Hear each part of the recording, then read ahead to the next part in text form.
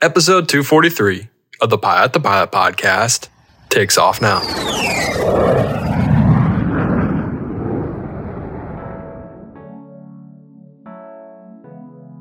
Fly with Garmin Avionics? Then grab your mobile device and make the Garmin Pilot app your cockpit companion. Get advanced functions you'll use before, during, and after every flight, including updating your aircraft's databases and logging engine data, plan, file, fly, log with Garmin Pilot. The Pilot to Pilot podcast is brought to you by The Finer Points. The ground school app contains knowledge and skill videos. Check it out at learnthefinerpoints.com. The TSO certified Bose ProFlight Series 2 aviation headset pairs Bose noise cancellation with optimum comfort. It's engineered to be the lightest, most compact aviation headset for an uncompromised flying experience. Start your 60-day test flight and finance with Bose Pay at bose.com/proflight. As pilots, we know that flying is among life's greatest experiences. Learning to fly can be a challenge, but now there's an innovation in pilot training that increases efficiency, streamlines the training process, and improves student retention. The AOPA Flight Training Advantage uses an iPad app and web portals to create an adaptive, dynamic training experience that's unique to each student. Designed to address the most common reasons students drop out of flight training, the AOPA Flight Training Advantage system is used by flight schools, CFIs, and students to make training more effective, efficient, and fun. Learn how you can get the AOPA Flight Training Advantage at aopa.com/AFTA. That's AFTA. Aviation, what is going on? And welcome back to the Pilot to Pilot podcast. My name is Justin Seams and I am your host. Today is an exciting episode and it's borderline. No, it is. It's a really exciting announcement. We are branching out. Pilot to Pilot. Think of it as Pilot to Pilot HQ with the Pilot to Pilot podcast and now the State of the Industry podcast. You have only given me so much praise and loved the State of the Industry podcast with Jim Higgins, so we decided to create our own podcast. It is the State of the Industry podcast under the Pilot to Pilot brand, hosted by Jim Higgins, and he is here to drop all the knowledge. This was recorded a while ago. It's taken us a while to get all this stuff figured out, get everything going, but we decided to record one for this channel, and then the next one he releases will be on the State of the Industry podcast channel itself, so be on the lookout for that. Make sure you follow Pilot to Pilot so you can be up to date with all the news. Aviation, I want to keep you much longer, so without any further ado, here's Jim Higgins and the State of the Industry podcast, episode 1. Hello, everyone, and welcome to the Pilot to Pilot State of the Industry podcast. My name is Jim Higgins, and this will be the first of hopefully many podcasts that we do in the future. For those of you that may recognize my name, it's because I've been on several other podcasts with Justin, and I just want to thank him up front for giving me the opportunity. I always enjoy talking about the industry, the good, the bad, the unknowns that come with this. Always fascinating discussions. And there's not a week that goes by, even today, where I still don't get asked about something, either through an email or a direct message, where somebody has a question about something that was brought up on a previous Pilot to Pilot podcast. So I really appreciate the opportunity. Justin and I talked about this for well over the last month and decided it was time to give this a whirl, so to speak. So we're very, very excited about it. Being that this is my first podcast on the Pilot to Pilot series solo, there aren't going to be any guests today. We're just going to keep it light. I'm going to talk a little bit about my background and then also bring up the fact of what's been going on in the industry, some big topics in the past couple weeks. I do intend to bring in guests as needed and as warranted based upon the different issues that come up in the industry. So I look forward to that. Also, if you have any feedback, you can certainly get back to me and I'd be happy to talk about some of the issues that everyone wants to talk about.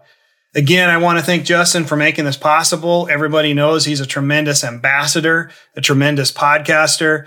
I know that I've been hooked on listening to his podcasts for a very long time, always very informative. And I appreciate him taking a chance on me. I'll do my best not to spoil his excellent reputation and good name. So with that said, let me just start a little bit with my background. Why am I here and who do I think I am that I can talk about the industry in great detail? Well, my day job is I'm a professor at the University of North Dakota in the aviation department. It's the largest collegiate aviation department in the United States, approaching 2,000 students. We have all kinds of programs there, from unmanned to manned to commercial to safety. Many of you have probably heard of the University of North Dakota if you're in the industry, but if not, it's a fine place to visit, especially in the summer months, I might add. I've been there for about the last 20 years teaching on the faculty. I was also chair of the department for a while, and I've really enjoyed my time. One thing I have to mention is the views expressed here on this podcast do not necessarily reflect the views of the University of North Dakota or the aviation department. They are just mine alone. Now, prior to UND, I had a very wide-ranging aviation background. The most recent stints were in the regional airlines. I worked for American Eagle. You now know it as Envoy. While at American Eagle, I was a line check airman, and I was also the MEC chairman there for about a year right after 9/11. So we have some exciting times we can certainly draw upon there. Prior to that, I was with a company called Business Express Airlines. It was in the Northeast. I was a first officer there, and it was a Northwest, an American, and a Delta commuting partner. I was based out of LaGuardia for about 6 months, and then I moved up to Bangor, Maine, where I was based for several years. Prior to that, I flew as a night cargo pilot, believe it or not. I would fly going to work about 8 o'clock at night, come home at about 6 in the morning, flying freight around the Atlantic area of the country. And prior to that, I flew corporate in the 91 world, a very small corporate operation. We had a couple planes, no jets, all props, but it was a very fun experience right after college. Also about my background, I'm surrounded by pilots. I grew up in a pilot household. My dad was a captain at UPS. He retired there on the 747, former fighter pilot in the Air Force in the 60s and 70s. So I was raised in that culture. I'm married to a pilot. My wife flies for a major airline. Once she's off probation, I'll disclose that airline to you. Not that we're going to say anything controversial about that airline, but just keeping it safe. And we can talk about probation and issues like that in the upcoming podcasts. In addition, my brother's a pilot. My father-in-law is a pilot. At the University of North Dakota, I have a lot of friends here. I think it's safe to say, like many of you, I've got thousands and thousands of friends who are pilots. So I've been surrounded in this area. I've been involved for many years here, and I've greatly enjoyed it. So hopefully that gives me enough of a background to talk about some of the issues. As I mentioned, my most recent stint in the industry, I was the MEC chairman, which was the highest ranking ALPA official on property. We had about 2,900 pilots there at American Eagle, now Envoy, at the time. And it was a very tough time. I was also, for a while, the chair of the negotiating committee there. So I have some pretty good experience both with the labor side and also how the economics within an airline works. So I'll be happy to talk about that as well. As I mentioned today, it's just going to be me solo talking to you about a few issues. But going forward, I will bring in guests as needed. And we will also talk about pilot hiring, some of the new pilots that have been created in the previous weeks, what the trends are. We'll talk about some of the topics that are coming up. And then also we'll look a little bit to the next podcast. Generally speaking, it'll be on a monthly basis if there's enough of a response and enough people want to hear more about it. Or if there's a special event that happens in the industry, I'll be happy to make another recording in between that. But generally speaking, it'll be mid-month, every month from here on out, or until no one listens to me anymore. So I appreciate you taking the time to make it with me this far. And let's just go ahead and start with one of the big topics that's out there right now, and that's the JetBlue Spirit merger. As you know, Spirit was in play for a merger. Frontier Airlines and their parent company Indigo had been making a very strong play for Spirit, and it actually looked for a while that they were going to emerge victorious in this acquisition. However, not to be outdone, JetBlue came late, but they came on strong. And even when it looked like it wasn't going to happen, JetBlue remained steadfast, and they were able to secure an agreement to acquire Spirit. Let's talk about that for just a second. Whenever there's a merger or an acquisition, it generally falls on the board. the board of a company. In this case, it'd be Spirit's board. It's not up to the CEO. The CEO may be a member of the board, but it's not up to the CEO. It's even not up to the employees. It's entirely up to the board, and the board has to make a singular determination. That singular determination really is what's in the best interest of the shareholders. Every board member is elected at the annual shareholders meeting for a publicly traded company, and even if it's privately, they'll be elected. They will hold that position, and they have a fiduciary responsibility to get the best possible deal. So when there was a competition between Frontier and JetBlue, the board had to evaluate both proposals. And as you can probably imagine, whenever there is a competition, whenever there's two companies competing for the same business, you can get a really good deal. And that seems to be what happened here, at least to the point where the board at JetBlue and Spirit both agreed it was the right thing. So very, very interesting how that played out. One thing to note is JetBlue's history of mergers and acquisitions. It hasn't been successful in the past.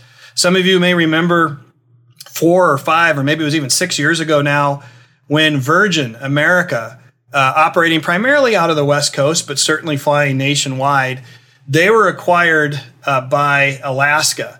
Kind of a last minute thing where Alaska swooped in and obtained Virgin. JetBlue was very much at play, and they felt, I believe, this is my speculation, but they felt that they should have had that merger. It would have given them a huge West Coast presence. They obviously have a huge East Coast presence, and they do have a decent West Coast presence, but it would have really solidified that network. It also would have been a common type with the Airbuses. It made a lot of sense from the complementary point of view.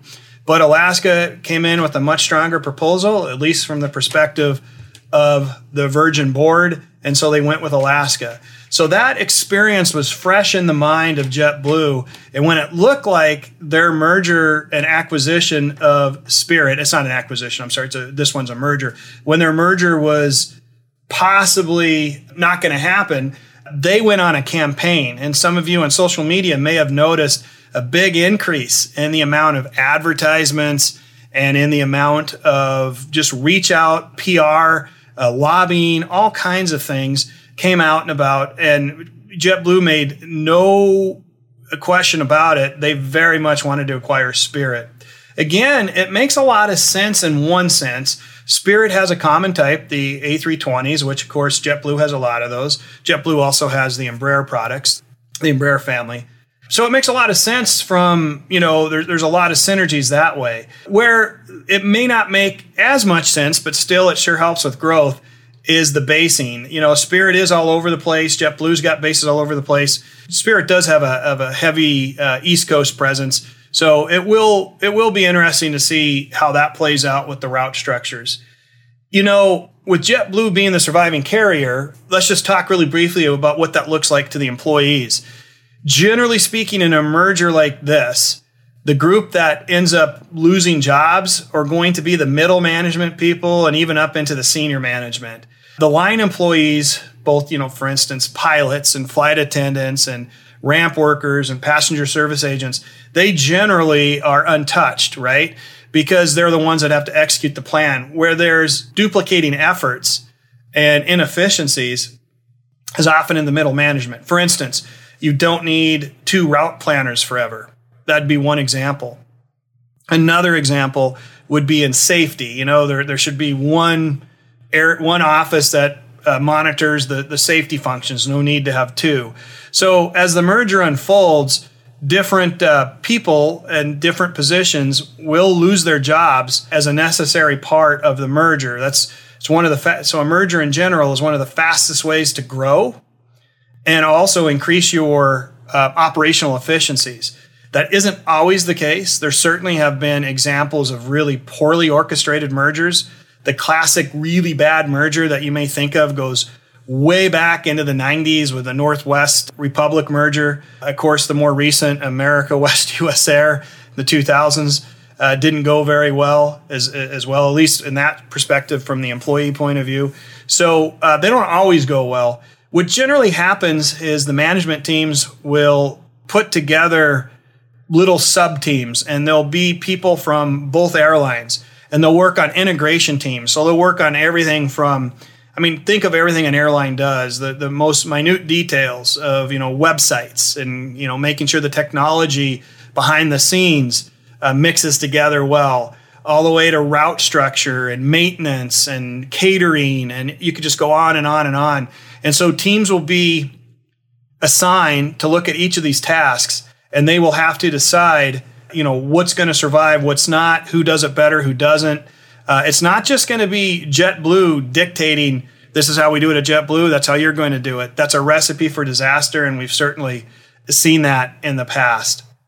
So instead, you should, if it works well, you should see these integration teams putting together a very good plan that takes the best of both airlines, puts them together and focuses, and then management will shrink, combined management will shrink, and then the line employees can hopefully continue to grow in their job. So we'll see how that works out. We'll definitely monitor. One of the big issues with pilots, of course, is whenever there's a merger, is seniority list integration. That's a big deal, right? So for instance, when your company either acquires or merges with another company, what's going to happen to your relative seniority? What's going to happen to your career expectations? Are you going to all of a sudden be disadvantaged or advantaged? And I can tell you that in any kind of seniority list integration, there are going to be people that end up, relatively speaking, in a worse situation. There are going to be people that get the so-called windfall and end up in a better position. But the vast majority, if it's done well and done correctly, will end up in a relatively similar position that they were in from before the merger to the present. So we'll see. We'll monitor how that goes. But let's talk about how this works. In this particular case, both Spirit and JetBlue are ALPA carriers. And so in situations like this, when both groups are represented, and in this case by the same labor union, almost always management will take a side seat and they will let the union work out the seniority integration. At least that's been the trend lately. And it can be pretty difficult. So what the union has done is they've adopted merger protocols that have changed over the years. In the case of ALPA, they generally use an arbitrator. And then the arbitrator will be assisted by a pilot from, in this case, JetBlue, and another pilot from Spirit who will do their best to advocate. And the arbitrator is tasked with looking at three things. I just mentioned one a moment ago. It's called career expectations. That's the biggie. We'll talk about that in a second. But they will also look at your relative seniority, and then they'll look at your equipment that you're currently flying. Those are the three things the arbitrator is allowed to look at under the ALPA merger protocol. And let's talk about career expectations. So just hypothetically, if a very large airline, let's say United, were to merge with a smaller airline, let's just use something that would just be ridiculous, a ridiculous example. Let's say like an Allegiant. Okay, well, Allegiant Airlines, they don't operate wide bodies, for instance. Therefore, one could say that the career expectation of an Allegiant pilot would never be to operate a wide body aircraft. So one way that an arbitrator may look at it when they combine the seniority list is an arbitrator may end up fencing off or not allowing the Allegiant pilots to ever bid, or at least until the last seniority pilot on the United list gets an opportunity, bid over to hold one of those wide body positions. And why would they justify that, or how would they justify that? They would do that because it was never the career expectation of that Allegiant pilot. Now let's take a look at the JetBlue Spirit merger. Neither of them have wide bodies at present, and neither of them have announced any orders at present for that, as far as I know. And so as a consequence, the career expectations are going to be pretty similar for both. Both pilot groups, the day before the merger was announced and the day after the merger was announced, both pilot groups could expect to retire, in the left seat of an Airbus, or maybe a bigger Airbus, maybe like a 321 or some of that. But generally speaking, that was the career expectation, which is a great career, by the way. Don't get me wrong. I'm just framing it and relatively speaking to how an arbitrator would look at this. So at that point, once the career expectations are kind of similar, and in fact, you could make an argument that the Spirit pilots never had an expectation to fly anything smaller than an Airbus. So that could complicate things as well. But let's just assume for the second that both sides had the same career expectations. So that's going to make it easier. At that point in time, the arbitrator is going to take a look at seniority at your prospective carriers. Now, the reason why you can't just, or normally arbitrators won't just do a date of hire integration where it's okay, you were hired July 1st, 1998, you were hired July 2nd, therefore you're less senior to the July 1st person as an example. The reason why they don't do that is because companies go through different hiring sprees. For instance, after 9/11, even though JetBlue never furloughed anybody, there was a reduction in the amount of hiring that went on. So what the arbitrator is going to look at is when were the tranches of people hired? Was there a big tranche this year and not at the other airline? So generally speaking, the goal is to try to award everyone their same basic relative seniority on the combined seniority list. It's very difficult. And like I said, sometimes people can perceive it very, they can be very upset about it. If you're a pilot, let's say you're a pilot that's been at your air carrier for 20 years, and all of a sudden a pilot from the merged carrier quote unquote, hops over the top of you in seniority. They've only been there for 10 years. Why is it that your 10 years of seniority wasn't considered? Well, that's where it gets difficult. There definitely are going to be some people that get, at least from their point of view, bypassed.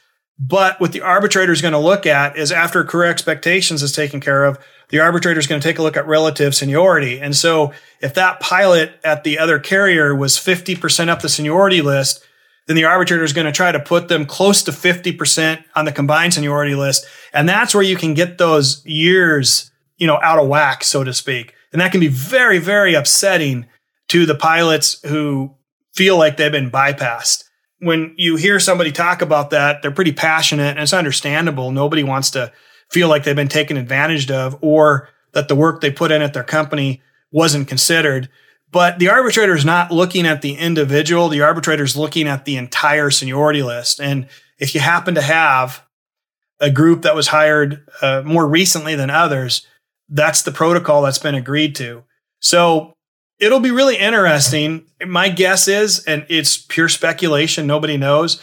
My guess is it's not going to be a pure data hire integration. The career expectation the arbitrator is going to determine is pretty much the same. And I think you're going to see relative seniority awarded.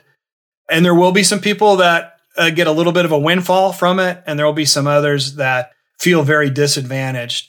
It's probably not a perfect system. It certainly leads to a lot of negative emotions. I personally have been through an airline merger. When I was at Business Express Airlines, we were purchased by American Eagle Airlines.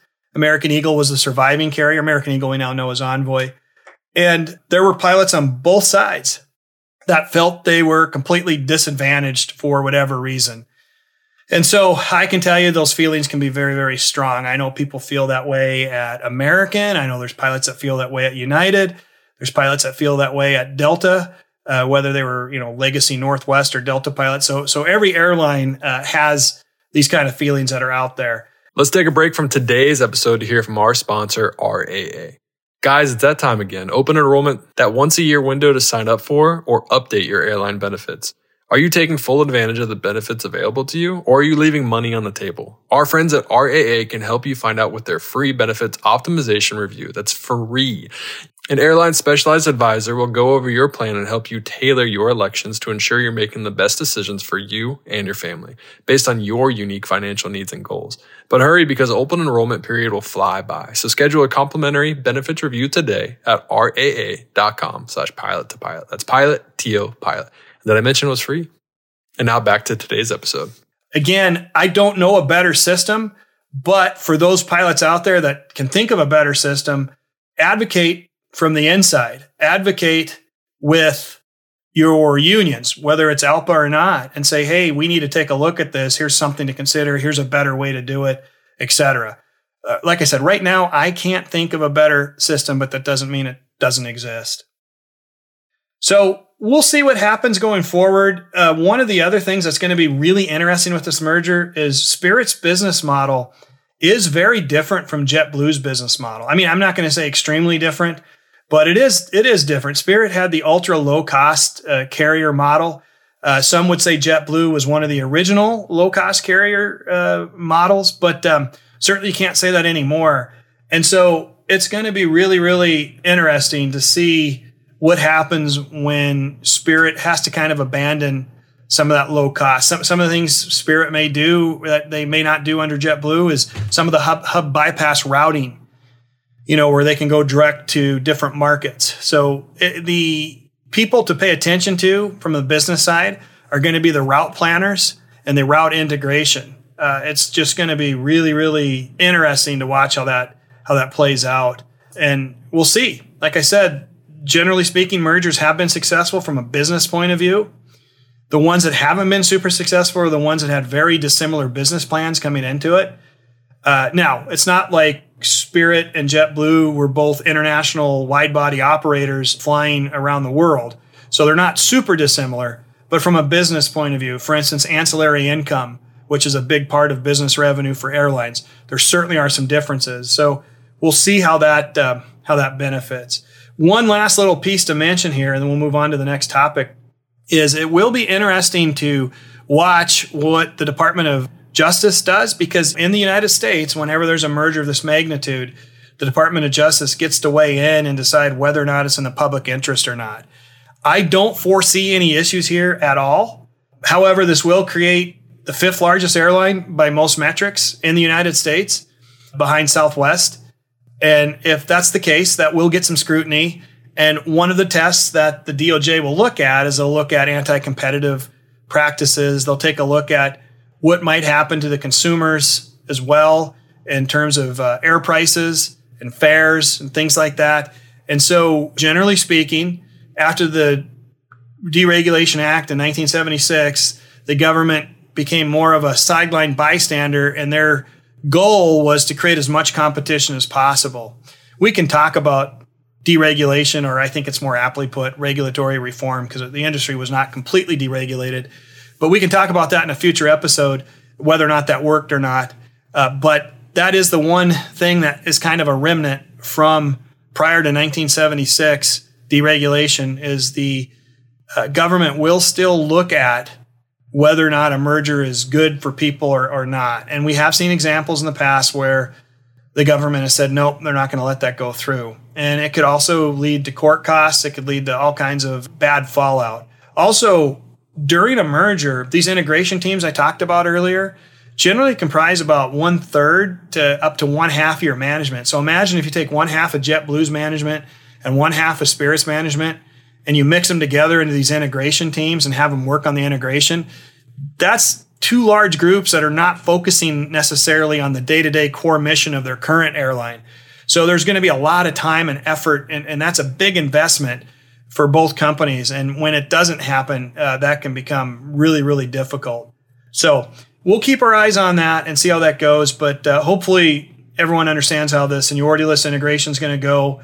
We'll monitor the business plan aspects, and we'll see how it goes. The one other topic I wanted to talk about was just kind of a little byproduct, a little note that came about the other day, and that was Breeze Airlines. For those of you that don't know about Breeze Airlines, that is a company that was started by Needleman, who was the original founder of JetBlue.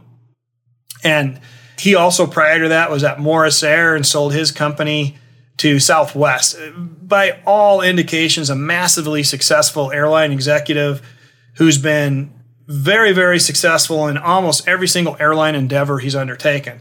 I have no doubt, and I would never count him out, that Breeze is also going to be successful. But this past week, it was announced that the National Mediation Board has certified that ALPA will be the union at Breeze. And this was something, and Needleman was on record at JetBlue before they went union as well, and they went years after he left, but that he also didn't want a union at JetBlue either. And he was successful for many years in holding off the union. Not him personally, but the company was successful. And we can talk about union avoidance. There's law firms that specialize in that, how to keep unions off your property. But in this particular case, it happened almost right away. Breeze, it was a close vote. I think it was 26 to 21. You just need 50% plus one. It's a supervised election by the NMB. And what caught my attention was the reaction by Breeze management. They immediately said they intend to go to court and get this overturned. And, I happen to teach labor law as one of the aspects in our graduate school at the University of North Dakota, and I am familiar with some of these motions. But it's pretty unusual, by my recollection, for a company to try to overturn that. In most cases, it's usually the union, when they don't get the required 50% plus one, that will come back and they'll say all kinds of things. There's a concept known as laboratory conditions, which means during a union organization, the company can't cast aspersions on any particular labor union or show preference. They also can't put their own management employees in on the vote, which of course makes sense. And so these are things that often a labor union will sue about if their union doesn't get certified during one of these certification rounds. But in this case, it's the opposite. You have the company that appears to be threatening some type of appeal to the union. And so the only thing I can think of is I'm sure they'll have a very good law firm come up with some interesting ideas that might be appealable. I don't know. But one thing I think they might say is that there should have been more people allowed to vote. And the reason why they might say that is because a lot of those folks might be more on the management side. And maybe prior to the vote, the NMB classified them as management employees and ineligible to vote. And that might be something that Breeze says they should have been allowed. They only have to come up with, it looks like 5 votes or 6 votes. So that if they can get the appeal first will go back to the NMB, then I believe it goes to an administrative law judge. And then after that, they can go to, a federal district court to appeal. But it's a very unusual reaction for them to say that. And then one other aspect to talk about is just because ALPA got certified, it doesn't mean that a labor contract, that a collective bargaining agreement is in place presently. That's going to probably take, as we've seen, it can take anywhere for up to a year. If management is not playing ball on that, it may take longer than a year. So it's going to take a while before the pilots there get their first contract to be put in place. So before then, it's status quo. This all comes about from the Railway Labor Act that was passed in the 1920s. And it says basically everything stays status quo until a new agreement comes in place. So everything's going to be status quo. So whatever the reasoning was for the positive vote towards a labor union, things will stay status quo for a while. It'll be very, very, again, interesting to watch how this plays out. I do think that what might have surprised Neilman a little bit this time around that he hasn't faced in the past is the fact that there are a lot of opportunities for pilots nowadays, both at the regional level, at the low-cost carrier level, and, of course, at the legacies. And don't forget about UPS and FedEx, who have some of the best contracts you'll ever see. This didn't necessarily exist when JetBlue was created back in the late 90s. There were a lot of excess pilots out there looking for jobs. And so I think that the speed of a union certification, which, by the way, in my opinion, was a foregone conclusion in this environment, wrong or right, I think it was going to happen. But the speed at which it happened, I think, was surprising. Also, as you know, Breeze has been looking at getting pilots from overseas and bringing them into the U.S. under a visa program. All of these ideas would have never even been considered when JetBlue was forming. So I think there have been some dramatic landscape changes that maybe Breeze knew about, maybe they were aware of, maybe they have plans, or just maybe they were surprised. And I think they're starting to see some of these surprises kind of rear up and catch them off guard. The business plan there is going to be fascinating to watch as well, because as you know, it's point to point and it's basically hub bypass. And there can be some long segment lengths. It's on the Airbus 220. So again, fascinating time to be in the industry to see how all this shakes out and whose business plan will come on top. What we're going to do, at least my plan in the next podcast, is to take a really deep dive into the pilot shortage. Just as a little teaser for that, for those of you that know my background, this won't be a surprise, but for those of you that don't know, back in 2009, myself and a colleague, Kent Lovelace, one of my mentors from the University of North Dakota, he and I made our very first pilot forecast, and we delivered it to the military because they had questions about whether or not there were going to be enough pilots in the future. And back in 2009, we had indicated that there were some fundamentals in the market that were going to cause big problems for the pilot supply going forward. Of course, back in 2009, we were in a bathtub recession, which means that we had bottomed out and there was no increase in sight. And this was causing a little bit of consternation. So nobody believed us. They thought we were just trying to bolster our University of North Dakota flight program, which, by the way, we don't really have to do that because we're a nonprofit. And, we're not motivated by profit there. And so it was kind of interesting that, no, we were just looking at the market fundamentals. So we started publishing our forecasts. And then a funny thing happened. They started really panning out and the airlines started seeing, oh, wow, there really are some issues here. And then as the retirements kicked in and as the growth kicked in, there were all kinds of fundamentals that kind of lined up to get us to where we are today. Of course, you have ALPA and the other pilots unions and a lot of even other interested parties in the industry saying, what are you talking about? There is no pilot shortage. There's a pilot pay shortage. There's a pilot benefit shortage, whatever the case may be. Then you have people on the other side saying, no, there's a shortage. There's just a flat out shortage. Well, the question is, who's right? And what we'll do on our next podcast is we'll take a really deep dive into that and take a look at the numbers. I'll show you some of the models that we developed at UND. I'm not trying to brag at all, but the last model we developed for the airlines that had a lot of good data in it it ended up being about 97% accurate in terms of number of pilots that were hired in the ensuing years. It was crazy accurate. I don't think we could ever get that accurate again. But the point is I think we have some credibility to talk about this. And just as a little teaser answer for who's right, is there the labor unions right that there's not really a pilot shortage, there's a pilot pay shortage? Or is some of the industry folks right when they say, no, there's a pilot shortage? You know what the truth is? They're both right. And we'll talk about that and explore that in much more detail. So that's it for today. I do want to thank you very much for giving me your time to listen. I would welcome any feedback.